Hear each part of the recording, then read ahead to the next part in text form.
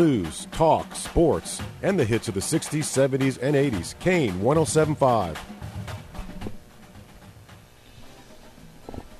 Welcome to Bayou Sports here on a big Tuesday morning, September the 13th, and a little bit of everything, as always, to speak about this morning. Of course, last night, Russell Wilson makes his return back to Seattle after being traded to Denver, and Seattle takes care of business as they beat their favorite son by a score of 17-16. Of course, who would have thought Geno Smith would have had the game he had last night after bouncing around from a few teams in the NFL over the course of the last few years. I think he was a draft choice back in 2014 in his 8th or 9th year in the league. Goes, I want to say, 23 or 28 for over 200 yards, a couple scores as Seattle beats back the Denver Broncos in a ho-hum Monday night game. But the story of a local player, a former LSU player, Jamal Adams, went down with a serious injury last night and a quadricep muscle. So Coach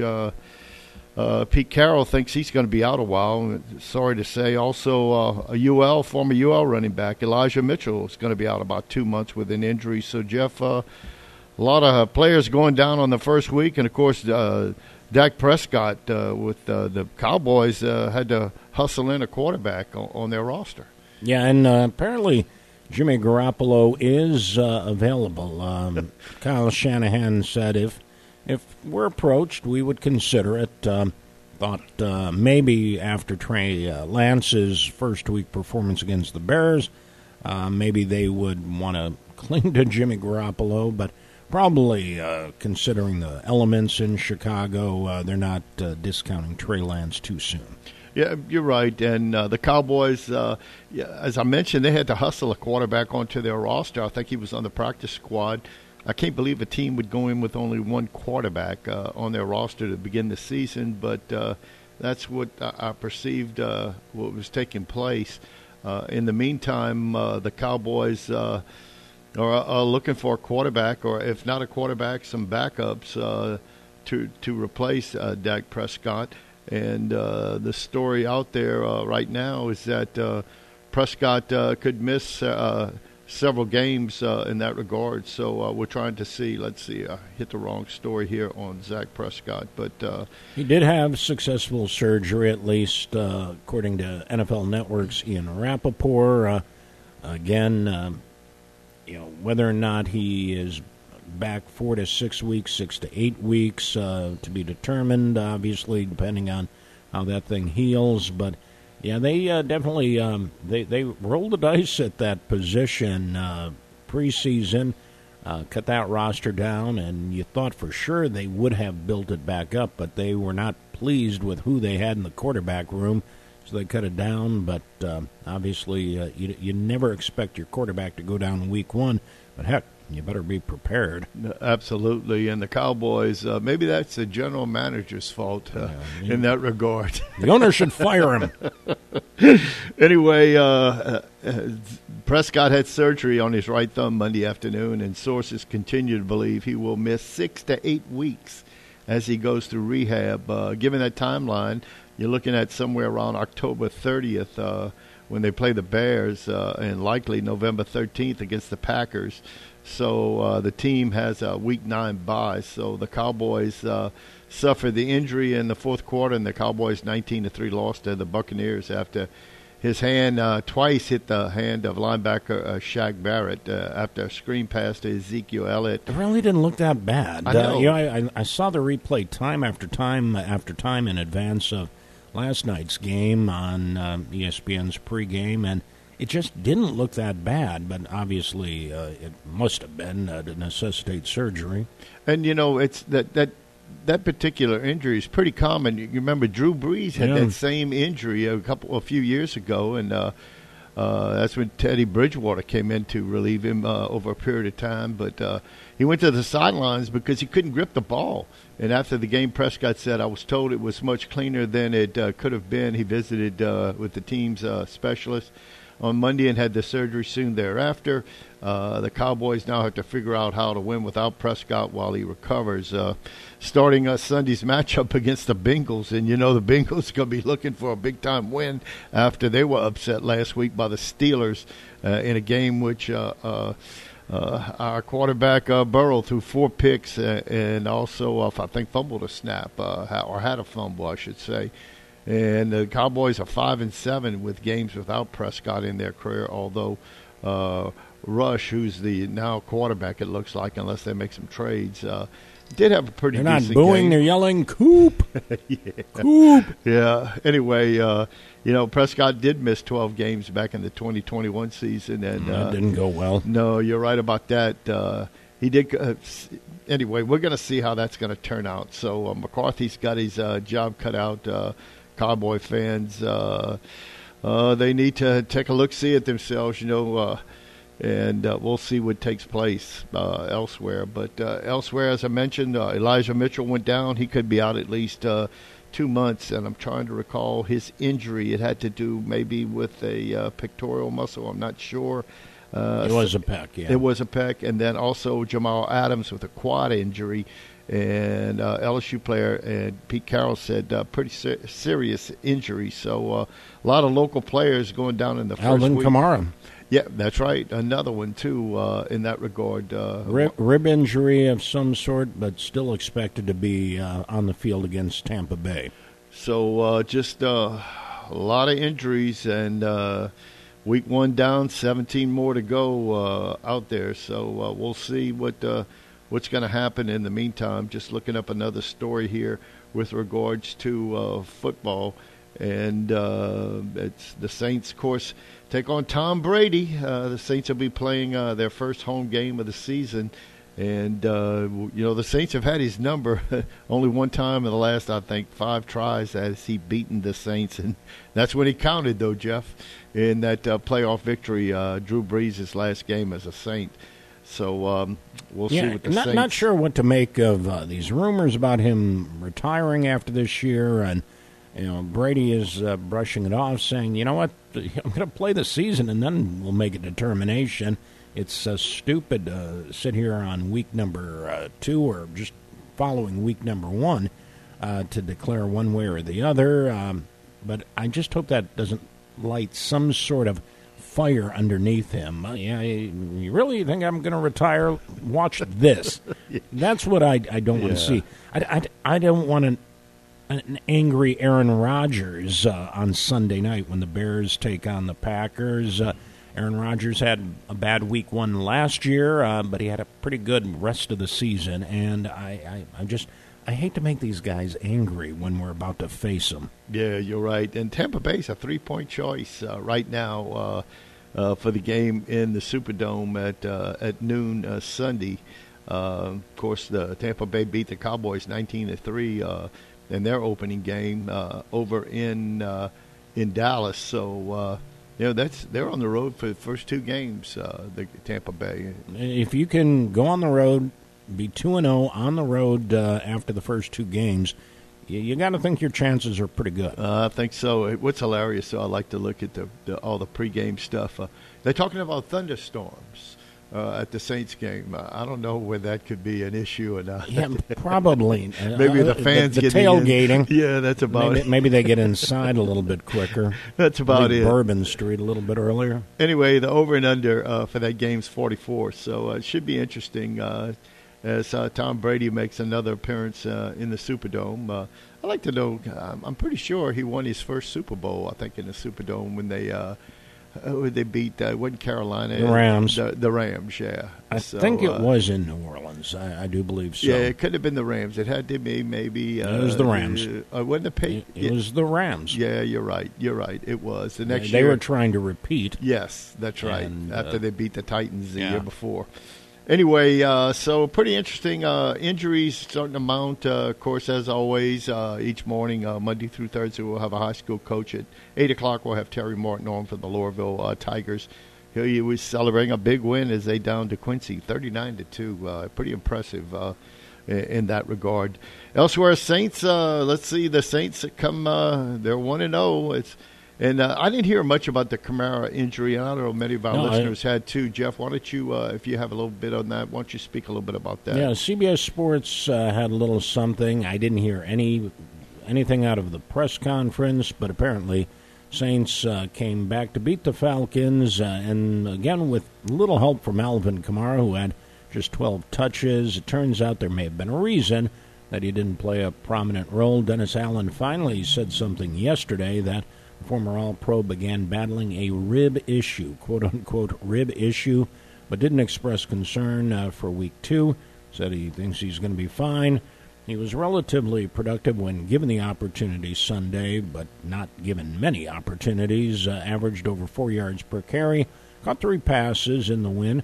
Saints essentially gave the same amount of combined carries to Mark Ingram and Taysom Hill. And I think everybody, when they see Taysom Hill get the football, they get excited. Yes. And he led the team with 81 yards and a touchdown on the ground. But Kamara does figure to be even more involved in the Saints' offense when fully healthy. But while, again, we don't know much about the rib issue, he, unless it's is it baby back ribs or beef ribs, if he's deciding on that kind of rib issue. But no, obviously, just must be some soreness of some sort. Obviously, there's no crack, there's no fracture.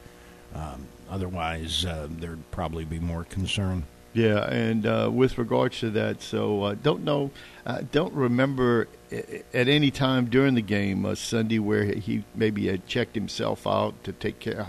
I've never noticed anything unusual, and like you said, didn't see any local stories. It probably just wasn't fun to get hit. No, there's probably some sort of muscle issue, something going on there, but obviously not a fracture, not a crack. Yeah, so games on this weekend in the NFL market, of course, the Monday night game will be Minnesota at Philadelphia. They have 2 Monday night games. I should correct myself. Tennessee at Buffalo and Minnesota at Philadelphia.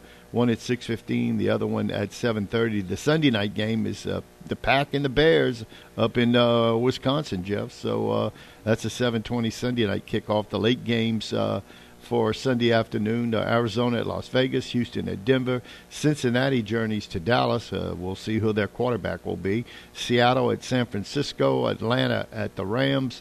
The noon games, Miami at Baltimore, Indianapolis at Jacksonville, New England at Pittsburgh, Carolina playing in New York at the Giants, Washington at Detroit, the Jets at Cleveland, Chargers at Kansas City, and, of course, Tampa Bay taking on the Saints in the Dome around noon. So the Buccaneers a 3-point pick. So should have some interesting games with regard to the NFL this coming weekend. And college football, of course, some big games on the slate. LSU's first opponent, Florida State, takes on Loreauville in Louisville. Any other big games? Of course, Kentucky making a little noise right now as they take down the Gators in Gainesville. And Stoops being talked about as a possible Nebraska head coaching candidate. That is correct. It's hard to win football games in Kentucky. Basketball's not the problem, but a quick story regards to Kentucky. Back in the late 40s, early 50s, Bear Bryant was at Kentucky coaching football. Won the South. Well, I think the only time Kentucky's won the SEC championship, I think, was around 50 when Bear Bryant was at Kentucky. And, of course, you had Adolph Rupp on the basketball program, just winning games left and right. Well, Bear Bryant wins the SEC championship, and Adolph Rupp wins the national championship. And at the athletic banquet, Bear Bryant got a cigarette lighter. Adolph Rupp got a new Cadillac, and Bear Bryant said, "It's time for me to go." And that's when he headed to Texas A&M and made famous with the Junction City Boys back in the 50s. So, yeah, and there was a little bit of a tiff between Calipari and Stoops over the summer. Calipari said, no, Kentucky's a basketball school. And Stoops is like, did you see us last year? And then he comes away with a victory like he did this past Saturday, trying to change that mentality. And it's got to start with that mentality. If you continue to believe you're just a basketball school, you're never going to be a good football school. And That attitude has to change. Yeah, that is correct. So we'll see what changes. And Stoops, I think if he's got a way out, I think he's going to take it and go to Nebraska. Of course, Nebraska, when they joined the Big Ten, they were all feeling good about themselves. And in the meantime, they've had a rough go at it. Right now, Scott Frost they brought in after letting the previous coach go. Frost had an unbeaten season over at Central Florida. He went 13-0. Taking that program from an 0-12 start to a 13-0 in a matter of 3 years. So we'll see what's in store for him, if it's Kentucky's future or if Nebraska comes calling. It should be interesting to see. Notre Dame, that's 0-2 right now. They're going to take on California to see if they can't break that problem that they have right now. Of course, BYU, pretty impressive. They're 2-0. Take on Oregon, 1-1. Of course, Oregon got beaten the first week by a pretty good Georgia team, we all know. Looking for some other big lineups this weekend. Alabama takes on Monroe. That shouldn't be a problem for the Crimson Tide. Looks like they just squeak one by over Texas. Elsewhere, any other matchups against top-ranked teams? Of course, Mississippi State in their aerial attack comes into Tiger Stadium. A 5 o'clock game. I've never seen LSU with a 5 I know. o'clock game. Obviously, it's for TV. It's for ESPN to balance, but it is an unusual start time for Tiger Stadium. Granted, that the very unusual start time. Is it a home game or are they at? Yeah, they're at. They're in Baton Rouge. They're in Baton Rouge at 5 o'clock Saturday kickoff approximately. And you wonder if that early afternoon game will be over by then too. So it might preempt it. Who knows? Depending on who plays.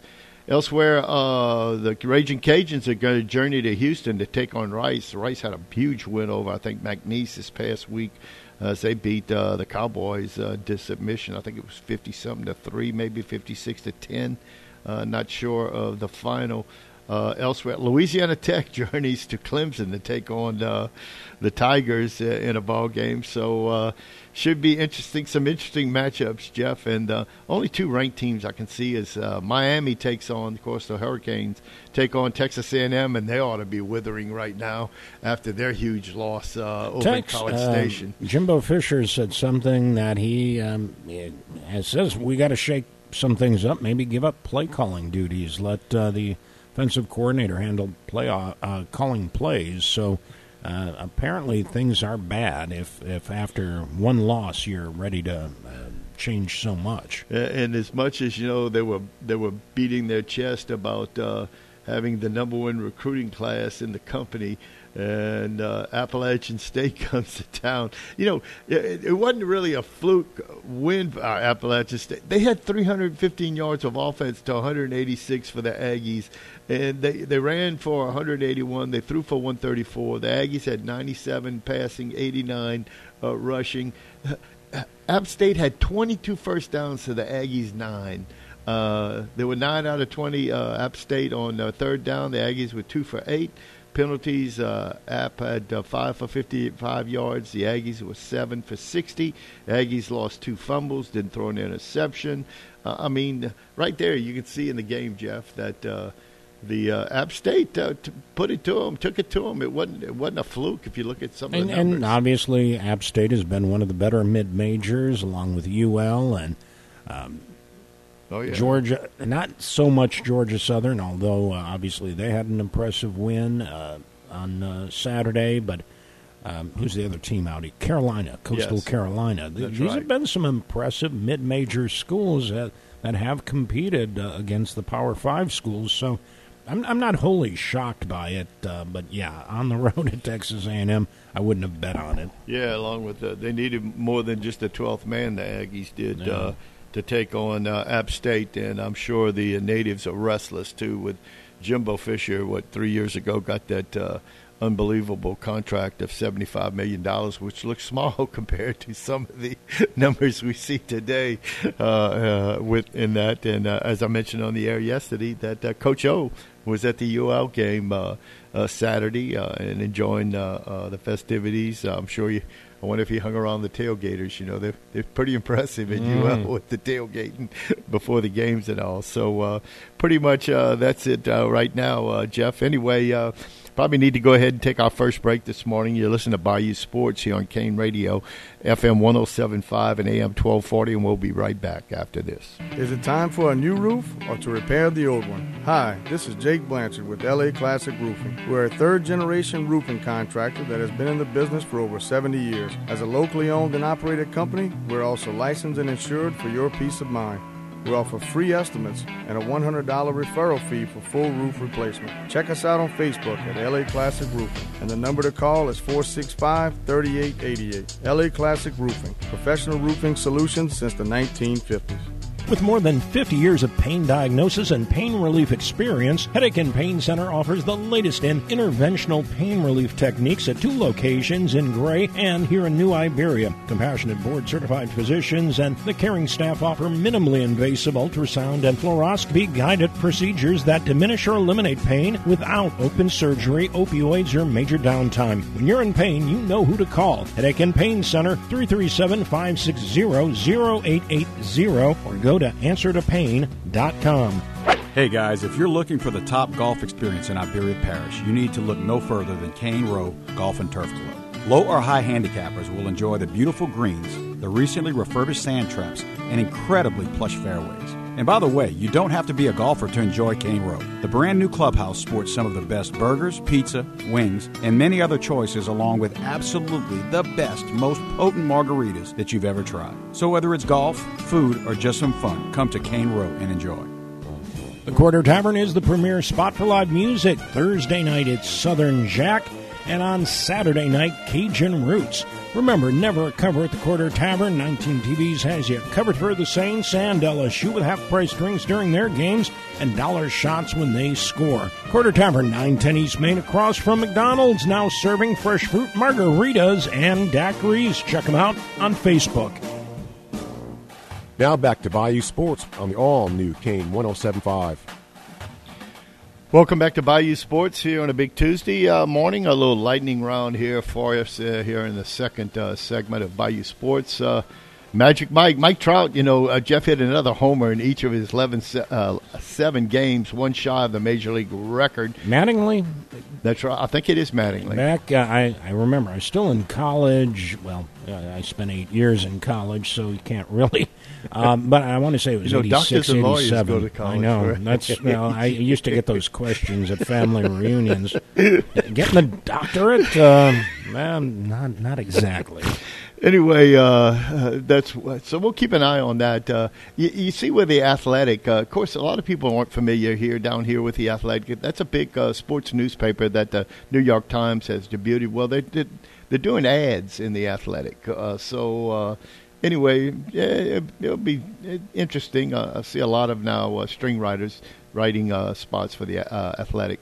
Anyway, the Yankees clinched their 30th straight winning season last week from 93 to 22, which trails only the Yankees' 39 straight. Would you believe the Yankees had 39 straight winning seasons from 1926 to 64, when those old age boys like Mano and Ford and Berra and Elston Howard and all that group, Bobby Richardson, they all just about over the hill there. Anyway, the Dodgers clinched their 10th straight postseason berth on Monday, which trails only the Braves and from 91 to 05. The Braves, I think the Braves won the division title every year for 15 years, I think. I don't remember them having a runner-up. Of course, they had 3 Hall of Fame pitchers. Meanwhile, the Yankees did it again in 95 to 07.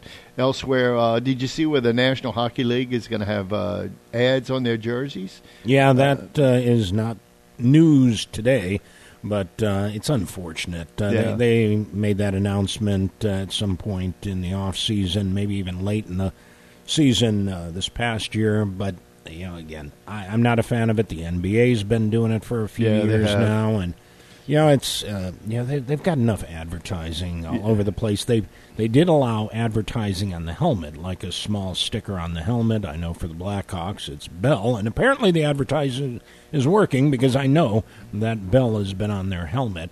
The question is, what does Bell do? I have no idea. I don't know if it's Bell like the old bicycle supplier. They would do all sorts of accessories, bike accessories. I don't know if they produced a bike themselves, but they always had bike accessories. I don't know what Bell is, but Bell was a sponsor of the Blackhawks. Anyway, of course, last night Russell Wilson returned to Seattle. His backup got the loudest ovation as Geno Smith went 23 out of 28, 195 yards, 2 TDs, and bailed out the Seahawks, who won 17-16. Elsewhere, the young man Carlos Alcaraz, who won the U.S. Open, he partied till about 3 a.m. Monday morning, and he got out of bed at 5:15 for a 6 a.m. center match. So anyway, elsewhere. The watch this Game 2 in Vegas with the WNBA at Aces up 1-0. That'll be Game 2 at 9 p.m. Eastern Time, 8 o'clock, I believe, our time. We're looking to Connecticut, looking to even up the series in that regard.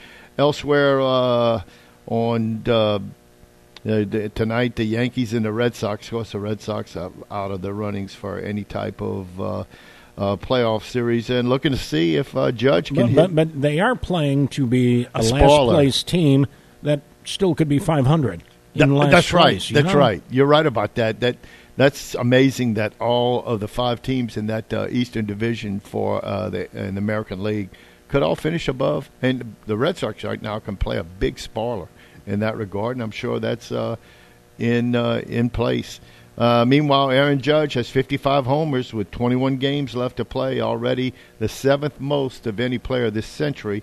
And, of course, we'll see if he can get a few more. He's got 21 games to break that hit 62, which would break the American League record that stood since 1961 when Roger Maris went off and hit 61 home runs that year. Maris, of course, hit his 61st on the last day of the season, I think, off Tracy Stallard off the Red Sox. And Tracy Stallard, a longtime pitcher in the American League and National League. So and so much pressure on him. It really killed Maris. It probably took years off his life. The resentment that he faced. Everyone that year, if anybody was going to break Ruth's record, they wanted it to be Mantle. And I just saw a headline: "No, if Aaron Judge hits 62 this year, he is not the single-season home run king." Even though everybody wants to discount McGuire and Sosa and then Bonds for what they did, and it is amazing though that record stood for so long, and then 3 guys break it in a matter of 2 or 3 years. That's right. Come on. Anyway, Maris, if you ever get to see the movie 61, Billy Crystal was the one to produce that movie and directed it, and he tried to keep it as much as he could with what the goings on that particular season in 1961. It's really well done. It shows you the character Mickey Mantle was, and Roger Maris and the Yankee crowd. I think the only thing I have, he had the young actor who was on Saturday Night Live playing Whitey Ford. Whitey Ford was about 5'10", and Anthony Michael Hall's about 6'2" or 3", and Whitey Ford was about 5'10". The guy he had, Yogi Berra, was pretty good. Elston Howard was a big man, 6'2" or 3". But it was pretty interesting. And of course, Thomas Jane and the person that played Roger Maris, they even look like the players. They look like Mantle and Maris. So he did a great job in that regard. And, I've never seen that movie. It's a great movie. And it surprises me that I haven't stumbled upon it somehow. But I'm going to have to do that. Yeah, it's a great movie. The movie starts off with Mark McGuire looking to hit his 60th or 59th in the Old Busch Stadium, and then it turns into the opening day of 1961. Billy Crystal did a great job. It's a great movie. Tried to keep it. I mean, even the names he used of the players back then and what they did, and how Maris just was hounded by the press, who just wanted to be left alone, let me play baseball, and And Ralph Hawk was in his first year with the Yankees after Casey Stengel was fired after they lost to the Pirates in '60.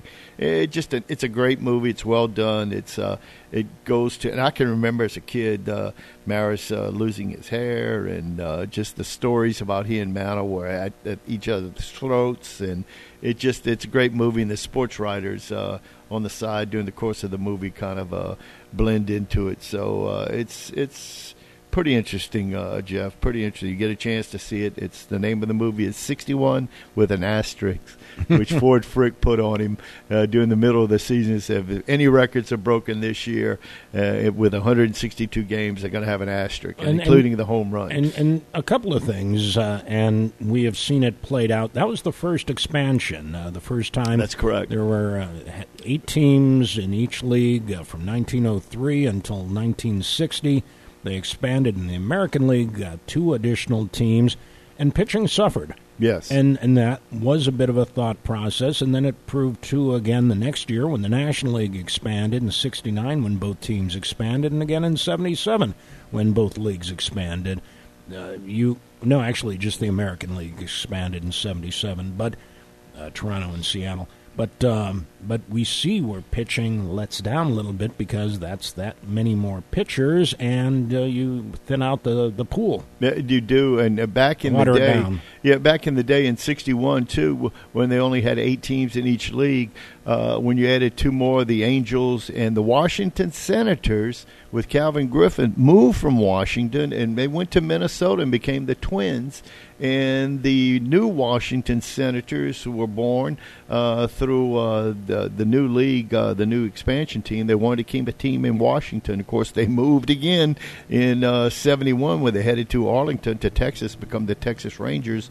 And Washington didn't get another team till the Expos moved to Washington and became the Nationals. So, and I'm trying to remember when that was, probably in the 90s. 2003 or 4. Yeah, somewhere in there. I know I was in New Iberia by then. Remember the Expos tried to play in San Juan. That's right. A couple of series there to see if it would take off there, and it didn't. They didn't have a very good stadium, but eventually the league, I think, took over that franchise and eventually put them in D.C. and then eventually found a buyer for them, and it's been a good run. Yeah. Obviously, it's lasted longer than the second Senators Correct. team that only lasted 10, 11 years in That's right. D.C. It's been a better run, a better facility probably, and better market. Since those days. The old saying, Washington, first in war, first in peace, and last in the American League. Yeah. So anyway, that pretty much sums it up. But we'll see what Judge can do in that regard. So Aaron Judge, I'm sitting on 55 right now with 21 games left. So if we get down to 8 games and he's got 60 homers and hits number 61 in game 154, is he now the credited? Of course, Fay Vincent changed all that back in the early 90s when he took the asterisk off of Maris's home run record. So, and he did the right thing, too, in that regard. Elsewhere, high school football this week, we've got 2 games on Kane Radio. We've got the Panthers journeying to Erath Thursday night with a kickoff approximately 7 o'clock, airtime 7:30 as they take on the Erath Bobcats. Panthers looking for their first win of the year. And Erath comes in 1-1 as they beat North Vermilion last week, but lost to Loreauville their first week, 20-15. So we'll see if the Panthers can chalk up their first win with the season, third week of the high school football season. Of course, Friday night, Jeff, you bring the Highland Baptist Bears into play, and I'm trying to. Who did they take on? St. John, I believe. The Eagles now this is St. John out of Plaquemine, the city Plaquemine, and St. John Eagles, and that'll be also our Friday night game. So 2 games this week, and look for our home teams to improve upon their records. Of course, the Degenerate Tigers, Jeff, they had a win. They beat Morgan City over the last Friday night. Hats off to them. That's a big win for that program, too. Morgan City's a AAA team. No. And, the funny thing is, we talked about Degenerate maybe improving their lot in life because they fell down to Class A, but yet they're beating teams in 2 and 3. That's right. They take on Lake Arthur in Lake Arthur this coming Friday night. elsewhere, the Delcom Panthers will host Pope John St. Paul. That school's out of Slidell, and with Artie Liuzza's father was a coach over in that area, I believe at Slidell High School. And here's here we go. Saturday morning, I'm talking to Coach Liuzza, and I see who's on his schedule next, and I said, hey, I know your dad coached in that area.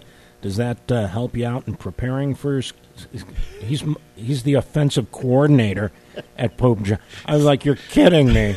Like, man, I hardly... So Artie Sr. is over, because he was the head football coach, I believe, at Slidell High for many years. And it's going to be the first time he's been to a game in Delcom. He helped him out at Highland Baptist. That's right, he did. When Artie was the head coach at Highland Baptist, his dad was... I guess semi-retired then, or retired, and just helped out Artie at Highland for a few years, but apparently has never seen a game in Delcom yet. Okay, because he's been coaching himself. Okay. All right, and so now it'll be his first time there to get to see his son work in Delcom, and I got such a kick out of that because I had no idea where I was going. I mean, I knew where I was going with the question. I was shocked at the response, and I'm sure we'll talk about that with Artie a little bit tomorrow. Yeah, anyway, also West St. Mary travels to Northside. They're looking for their first win of the year in that regard. Other high school football on slate. Of course, the Yellow Jackets, boy, they're going to run into a buzzsaw. They got to go to Scott to take on the Rams, who were embarrassed, I believe, a couple of weeks ago by LCA. So we'll see with the Yellow Jackets. They got their first win last Friday over Sam Houston, 35-14. Elsewhere, St. Martinville will travel to Brobridge. That's another big inter-parish rivalry. Of course, they got beat by Cecilia in the first one, then lost to Notre Dame. So they're looking for their first win up against Brobridge in that regard. The Westgate Tigers, defending state champs, they travel to Evangel Christian up in Shreveport area to take on Evangel, in which should be a pretty good ball game, as Coach Ryan Antoine told us yesterday in that regard. And, of course, the Catholic High Panthers journeying to Erath, looking for their first win of the season as they take on the Bobcats, Jeff, in high school football. You had a chance to talk with Coach Watney yesterday. What's his takeaway from these first two games? He feels he's got a really young team. He's only got 5 seniors on the team. He just feels they need a little confidence, a little boost. He mentioned, when they scored the touchdown to cut the lead to 14-7, and then they were driving in the second half early, moving the football, and lo and behold, an errant throw and a pick six, and it ends up 21-7. The pick six goes all the way midway through the third quarter, and that pretty much was the final score. His young team played well, played hard, and that's all he can ask of them. Had opportunities, ran the ball pretty well, threw it okay. Teams used to, in the last couple of years, put 8 and 9 people in the box, daring them to throw the football. And now with Luke Landry, the sophomore quarterback, a lefty, out there, they're backing off a little bit. So the passing gains open up a little bit. So hopefully they can continue that and pull up, just play hard and see what happens. And he's got a lot of sophomores and juniors that are playing. So it's a pretty young team, as I mentioned. And they look to maybe get their first win here come Thursday night. Yeah, and again, a young team has opportunities for exponential growth throughout a season, and by the end of a season, if you can amass a few wins, find your way into the postseason. A young team in September is a much older team in November. So, yeah, those sophomores and juniors become juniors and seniors in playing ability, so they pick up things instead of thinking, they just react. And that's going to be the important part for them come this Thursday night right here on Kane Radio, FM 107.5 and AM 1240. Having talked to many coaches in the area about the select, non-select issue, I know Catholic High's lot in life didn't change much with the announcement. Did Coach Watney have any thoughts from his perspective? Subject didn't come up, but I'm sure he's going to see a few more teams in the select market too in that regard. So I know they've got some schools around here that disagree with where they were placed, but you guys got to go out and play just like you have before. And folks, you got to remember, this doesn't change any kind of district play or anything. The teams are set. It comes to the playoffs, they're going to be allotted into select and non-select, and that's where it starts. So I really like it, except the fact that did it not mid-season. It's only 2/10 of the way into the season. But I don't like the fact that they didn't have this set before the scheduling process. I think Coach Antoine said, if I knew I'd worry about PowerPoints and compete against these teams, I may have scheduled up a little bit more. I would have done this with my non-district schedule. I would have done that. That's the only gripe I have with it, it being in the time of the year that they did it.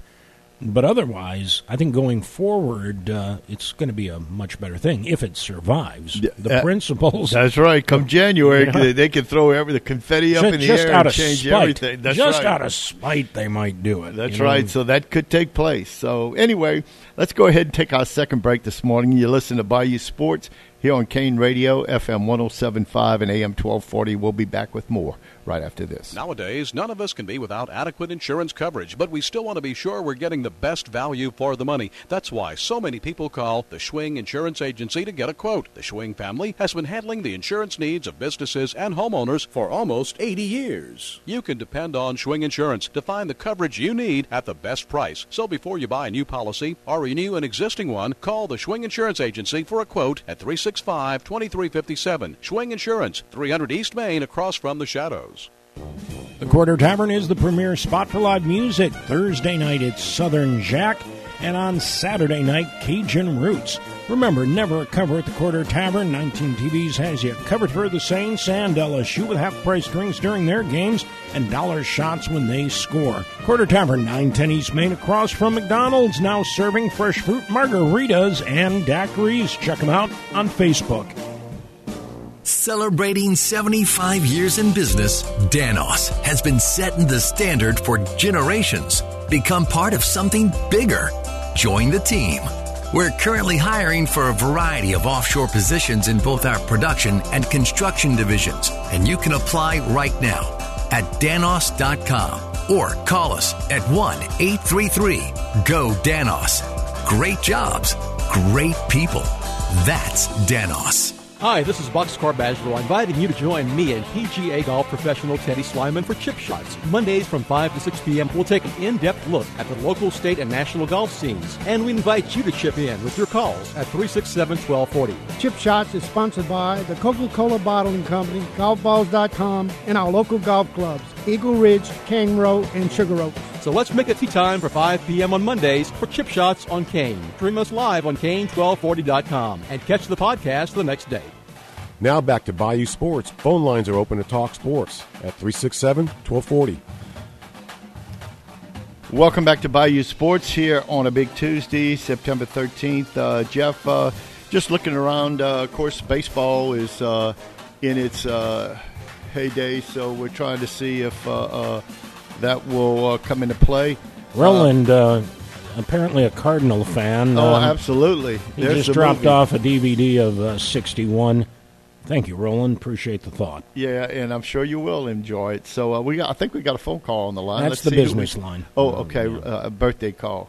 Anyway, yeah, you'll enjoy that. Believe me, you'll enjoy it. I can watch it. That's one of those movies you can rewatch and rewatch and rewatch. And I can recall as a young person the things that took place during that season. It's pretty neat, pretty interesting to. So I'll enjoy the CD there. I don't want to be 10 years older. I'm happy to be the age I am, but I miss that. I know that the best era of baseball was mid to late 50s into the late 60s, and I would love to live through that era without being 10 years older.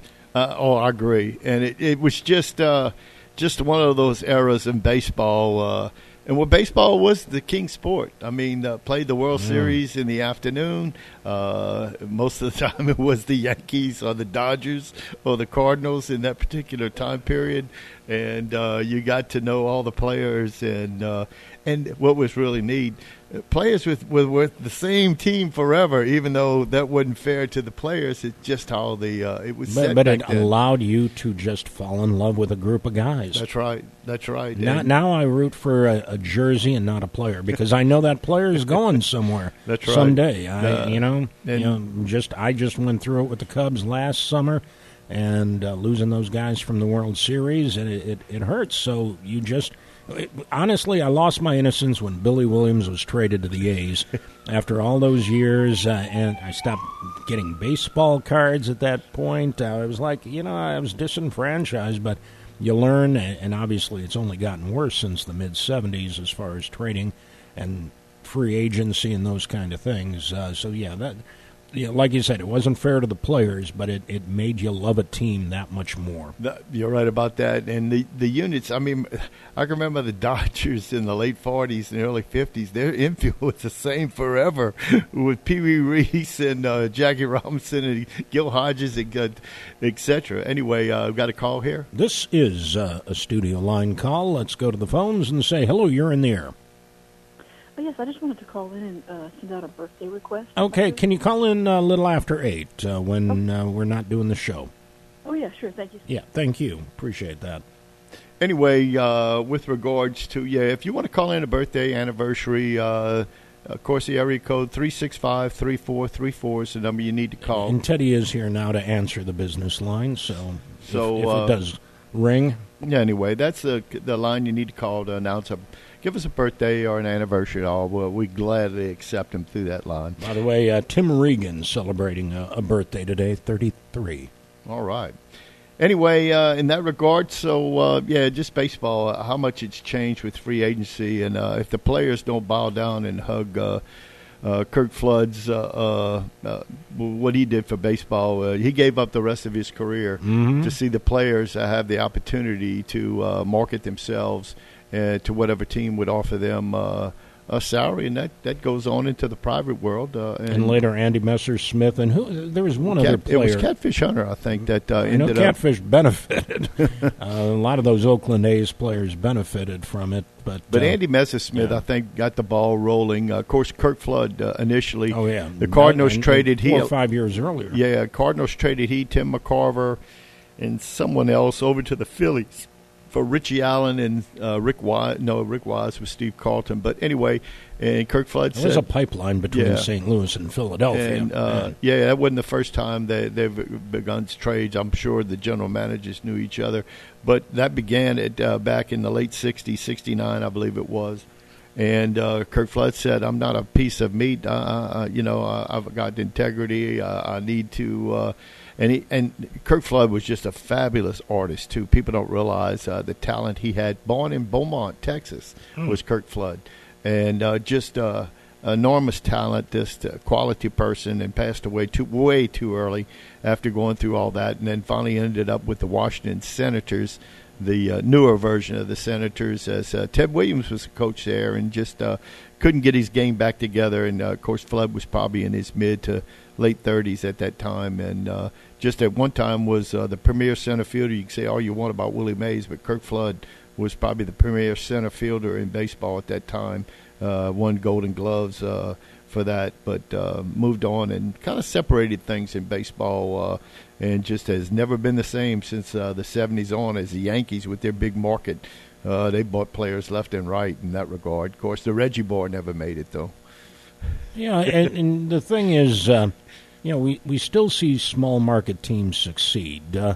Milwaukee's had a pretty good run for the last 20 years or so. Went to a World Series in '82, and the Reds have had some success as a small market team. Miami, when they wanted to win, tried to win, they've had some success as a kind of a small market team. They won in '97 and '03. They were the world champs, the Miami Marlins. And the Cardinals are pretty much, St. Louis is not a large market team. They've set precedent.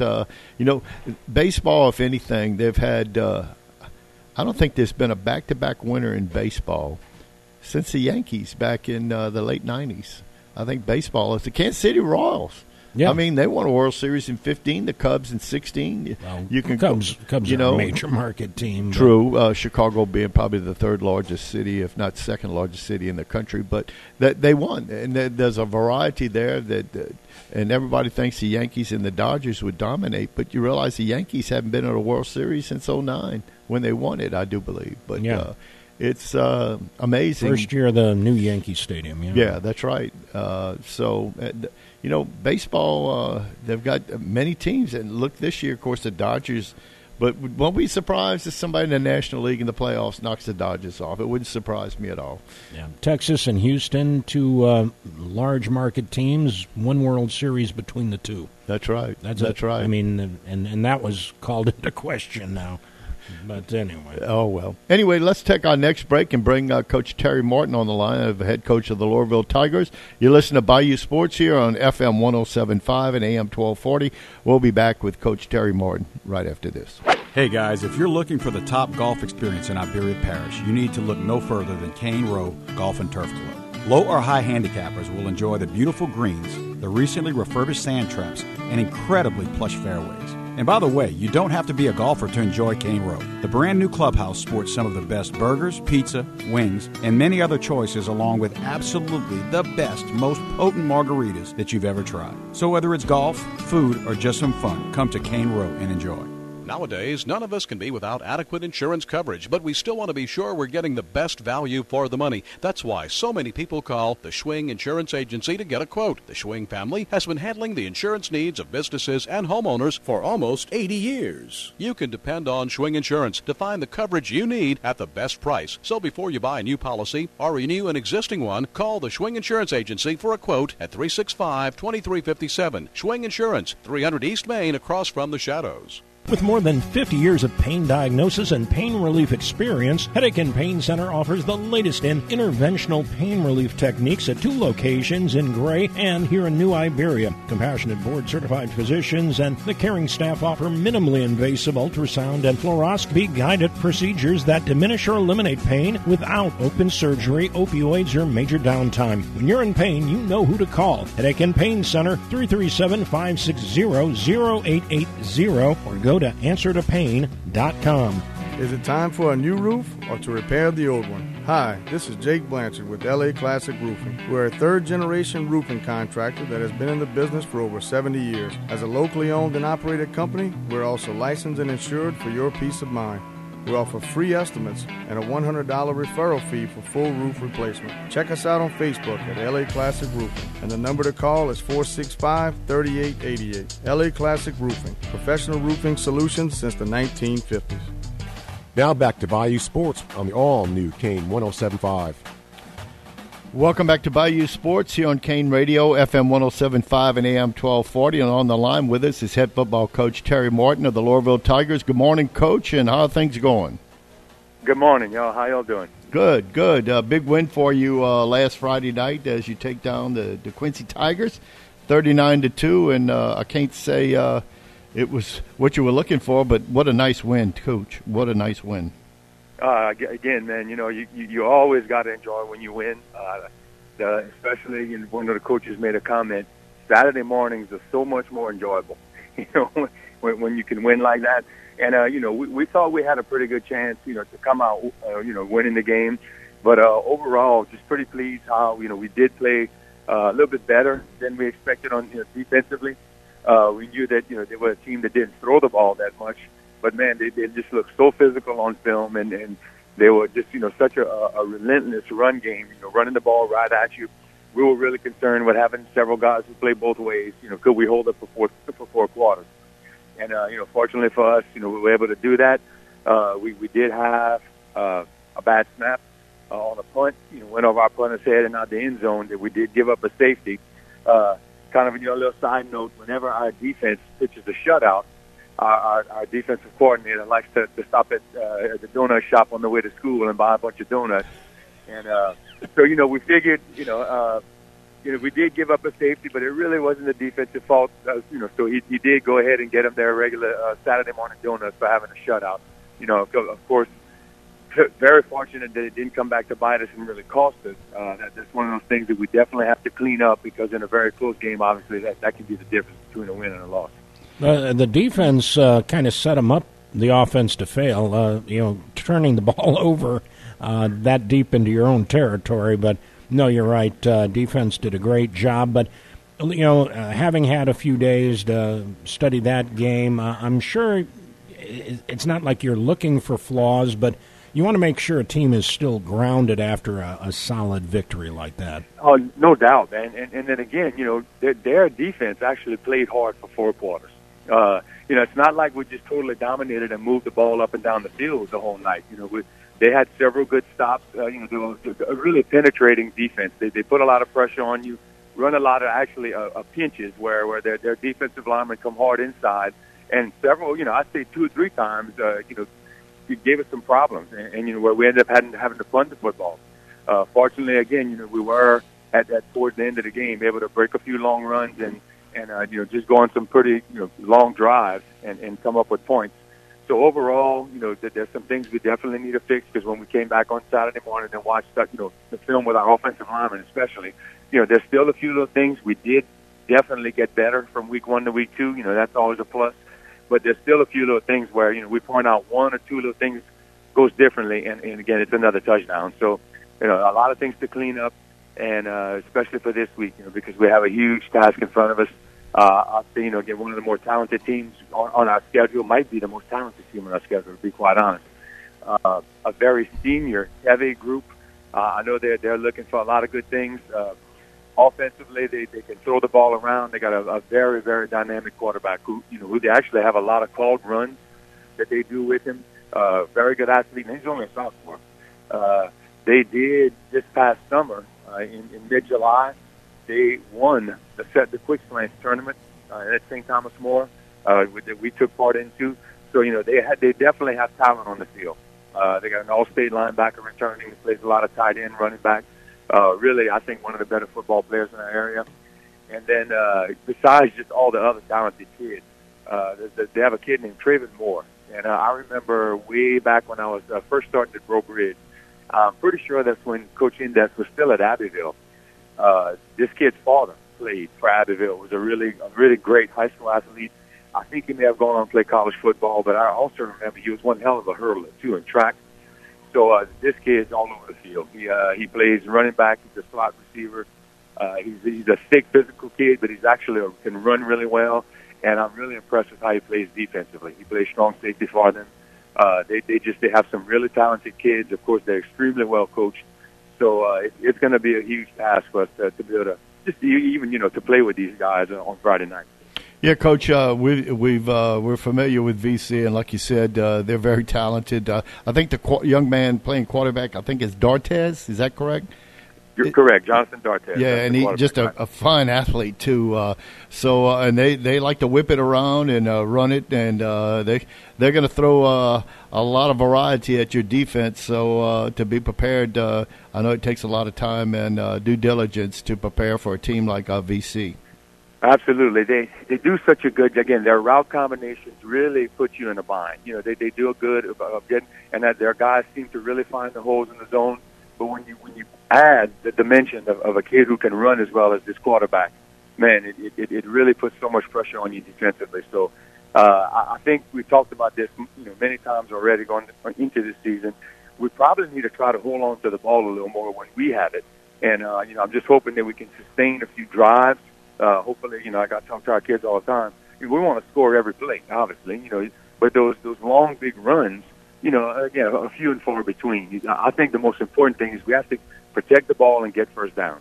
And Coach, they're beating 2 teams that are in your district two-handedly with Catholic High and also with Ascension Episcopal, and they look pretty potent, too. So you got your work cut out for you.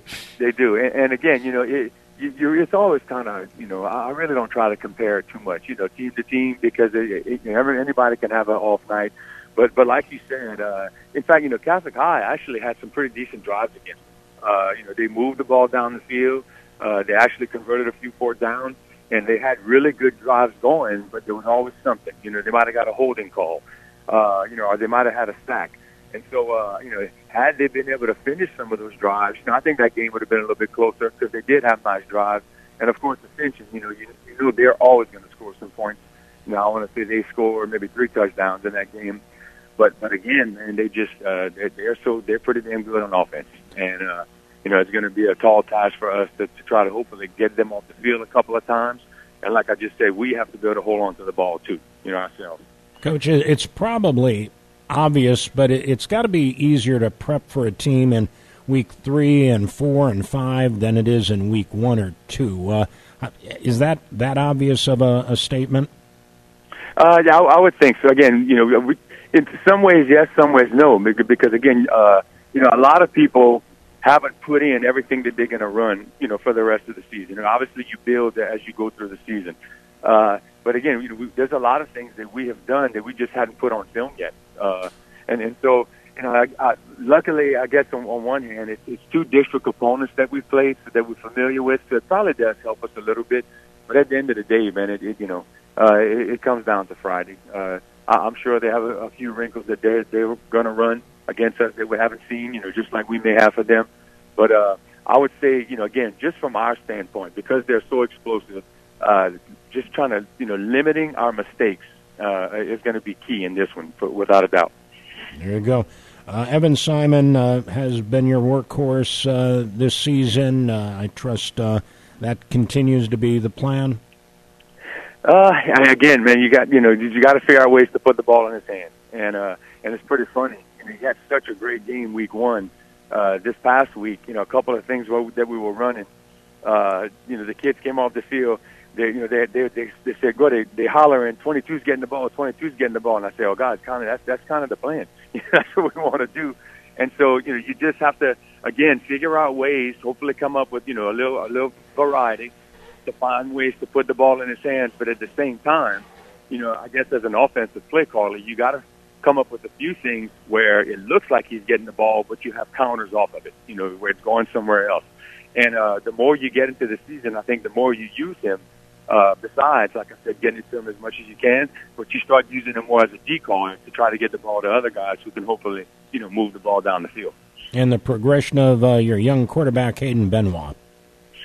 He got better, really got better. Again, like I said, one of my biggest mistakes that I do every year as a coach is I assume too much. I assume they know more than what they actually do. And every year I got to kind of remind myself, especially at the beginning, to go in and kind of have in my head that they know nothing. They know absolutely nothing.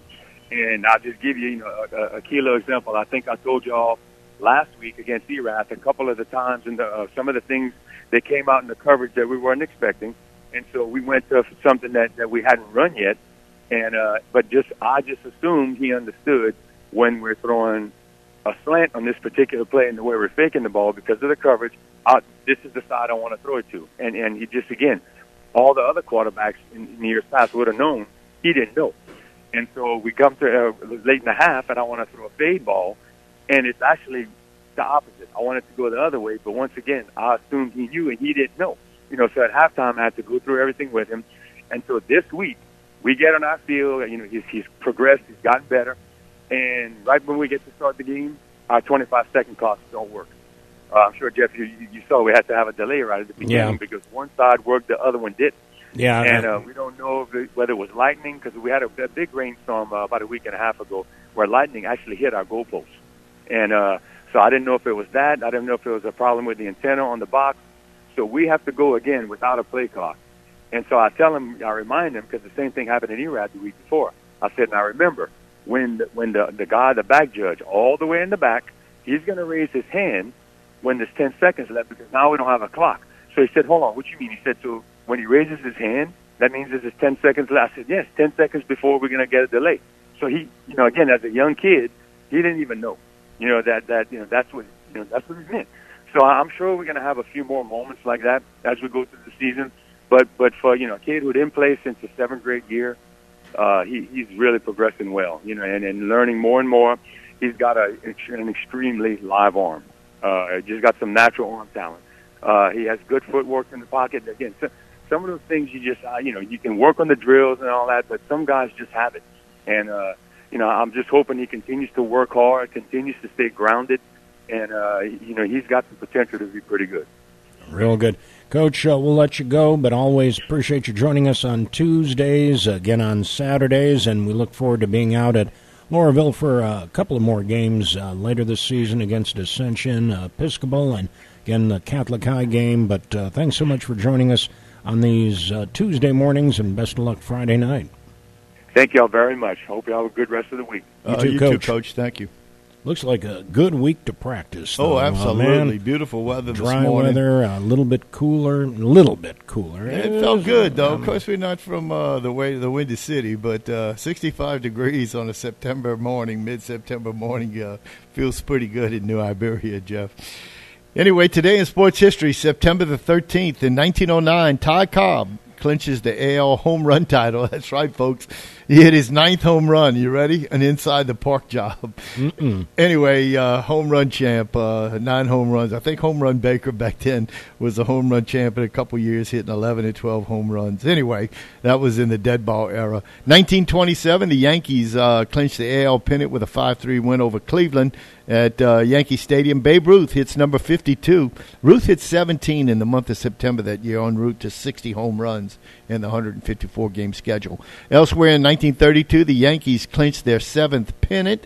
In 1934, Judge Kennesaw Mountain Landis sells the World Series broadcast rights to Ford for $100,000. I'd like to know what that billion-dollar market is today. Elsewhere in 1936, 17-year-old Cleveland Indians future Baseball Hall of Fame pitcher Bob Feller, I guess he took a break from his senior year in high school, strikes out 17 Philadelphia A's in a 5-2 win at League Park in Cleveland. Municipal Stadium hadn't been built yet, I don't think.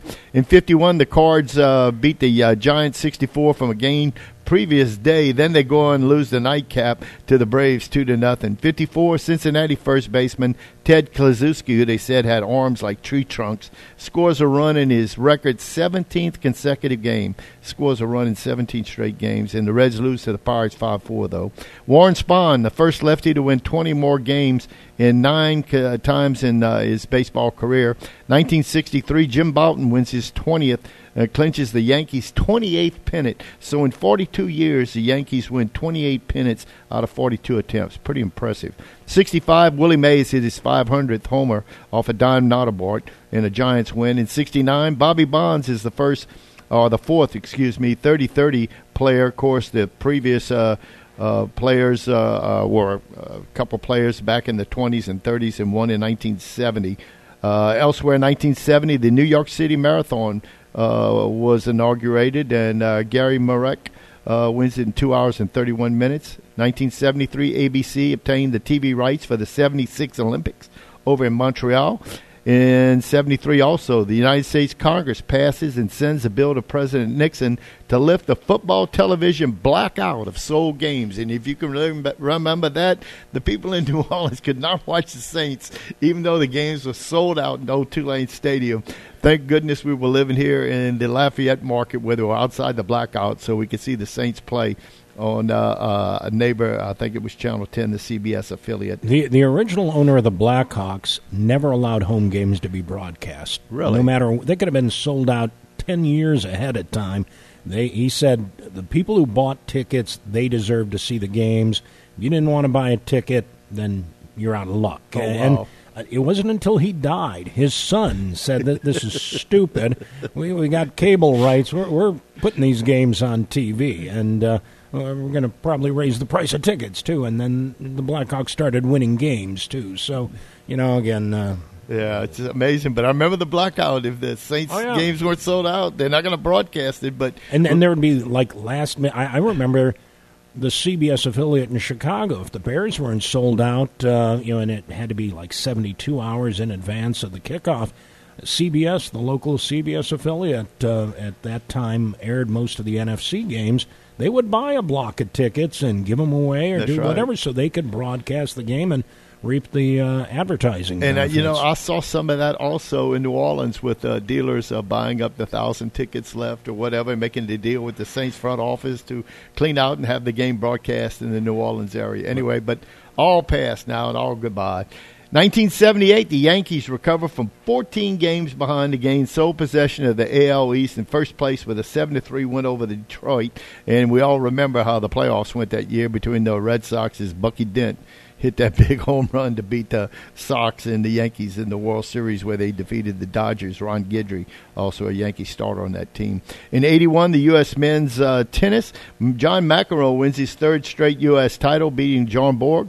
and the last Grand Slam match of Borg's career. 1983, Ricky Henderson steals third straight 100 steals for the season. Of course, Vince Coleman went on to tie that. 1989, Fay Vincent elected baseball's 8th commissioner. Of course, he did a lot of good for the game, I thought, too, taking over for Bart Giamatti. Elsewhere, in 1999, John Elway's number 7 jersey was retired by the Broncos. In 2013, Jim Furyk fires 12 under 59 in the second round of the BMW Championship in Conway Farms Country Club in Lake Forest, Illinois, becoming just the 6th player to shoot the sub-60 in the LPGA event. 2018, Amazon did a live stream of a Thursday night football game as Cincinnati beat the Ravens 34-23, an all-female broadcast booth. Andrea Kramer along with Hannah Storm. Birthdays today, Michael Johnson. Who can forget Michael Johnson, the Olympics, the 200-meter and 400-meter champion, born in Dallas, Texas on this date. 1968, Bernie Williams, Puerto Rican baseball outfielder for the Yankees, born in San Juan, Puerto Rico. Who can forget Bernie? Led the Yankees, I think, to 4 World Series championships in the late 90s and 2000. And on this date and born is 1982, Ricky Weeks, the former Southern Jag, the Golden Spikes Award winner of baseball, college baseball's Player of the Year, born in Almonte Springs, Florida. Today's quote of the game how ironic to be my last game that I ever played will be against Dan Reeves in the Super Bowl, the thing I was always afraid of, playing in a Super Bowl when it was raining. I can't throw a wet ball, as the Denver Broncos beat the Dirty Birds 34-19 in Miami. And after the game was over, it started raining 30 minutes after. That's John Elway who made that quote. Of course, Elway played in 3 losing Super Bowls in 86, 87, and 89. And that's today's Sports of the Day history, Jeff. You know, when you mentioned Bob Feller pitching at League Park, the date, I knew something was interesting there.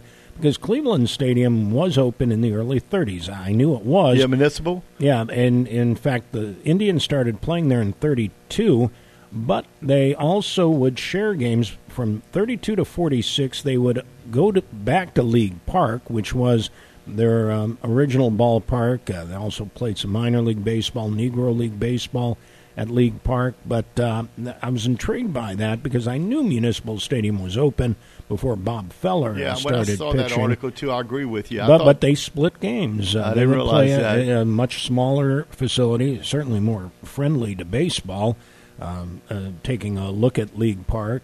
But it was an old wooden stadium that they eventually built concrete and steel stands around it. Bob Feller, I think, was a senior in high school, too, pitching at the time for the Indians, which is now the Guardians. Anyway, that's Sports History Today, Jeff. Appreciate our guest today, Coach Terry Martin. Tomorrow we've got a couple of coaches scheduled, Artie Lauza over in Delcom and Coach Rick Hudson at Highland Baptist. We'll look forward to them joining us tomorrow. And, of course, we thank our sponsors, including the Quarter Tavern. Certainly want to thank L.A. Classic Roofing, Cane Row Golf and Turf Club, the Headache and Pain Center, and I know I'm missing one here, Schwing Insurance, of course. Appreciate Schwing Insurance being a sponsor of Bayou Sports. News coming up brought to us by David Funeral Homes and then Lee K and the Breakfast Club. Carry on this Tuesday morning. Stay with us. You're listening to KANE 1240 AM and K298CQ 107.5 FM, New Iberia. The voice of the Tash.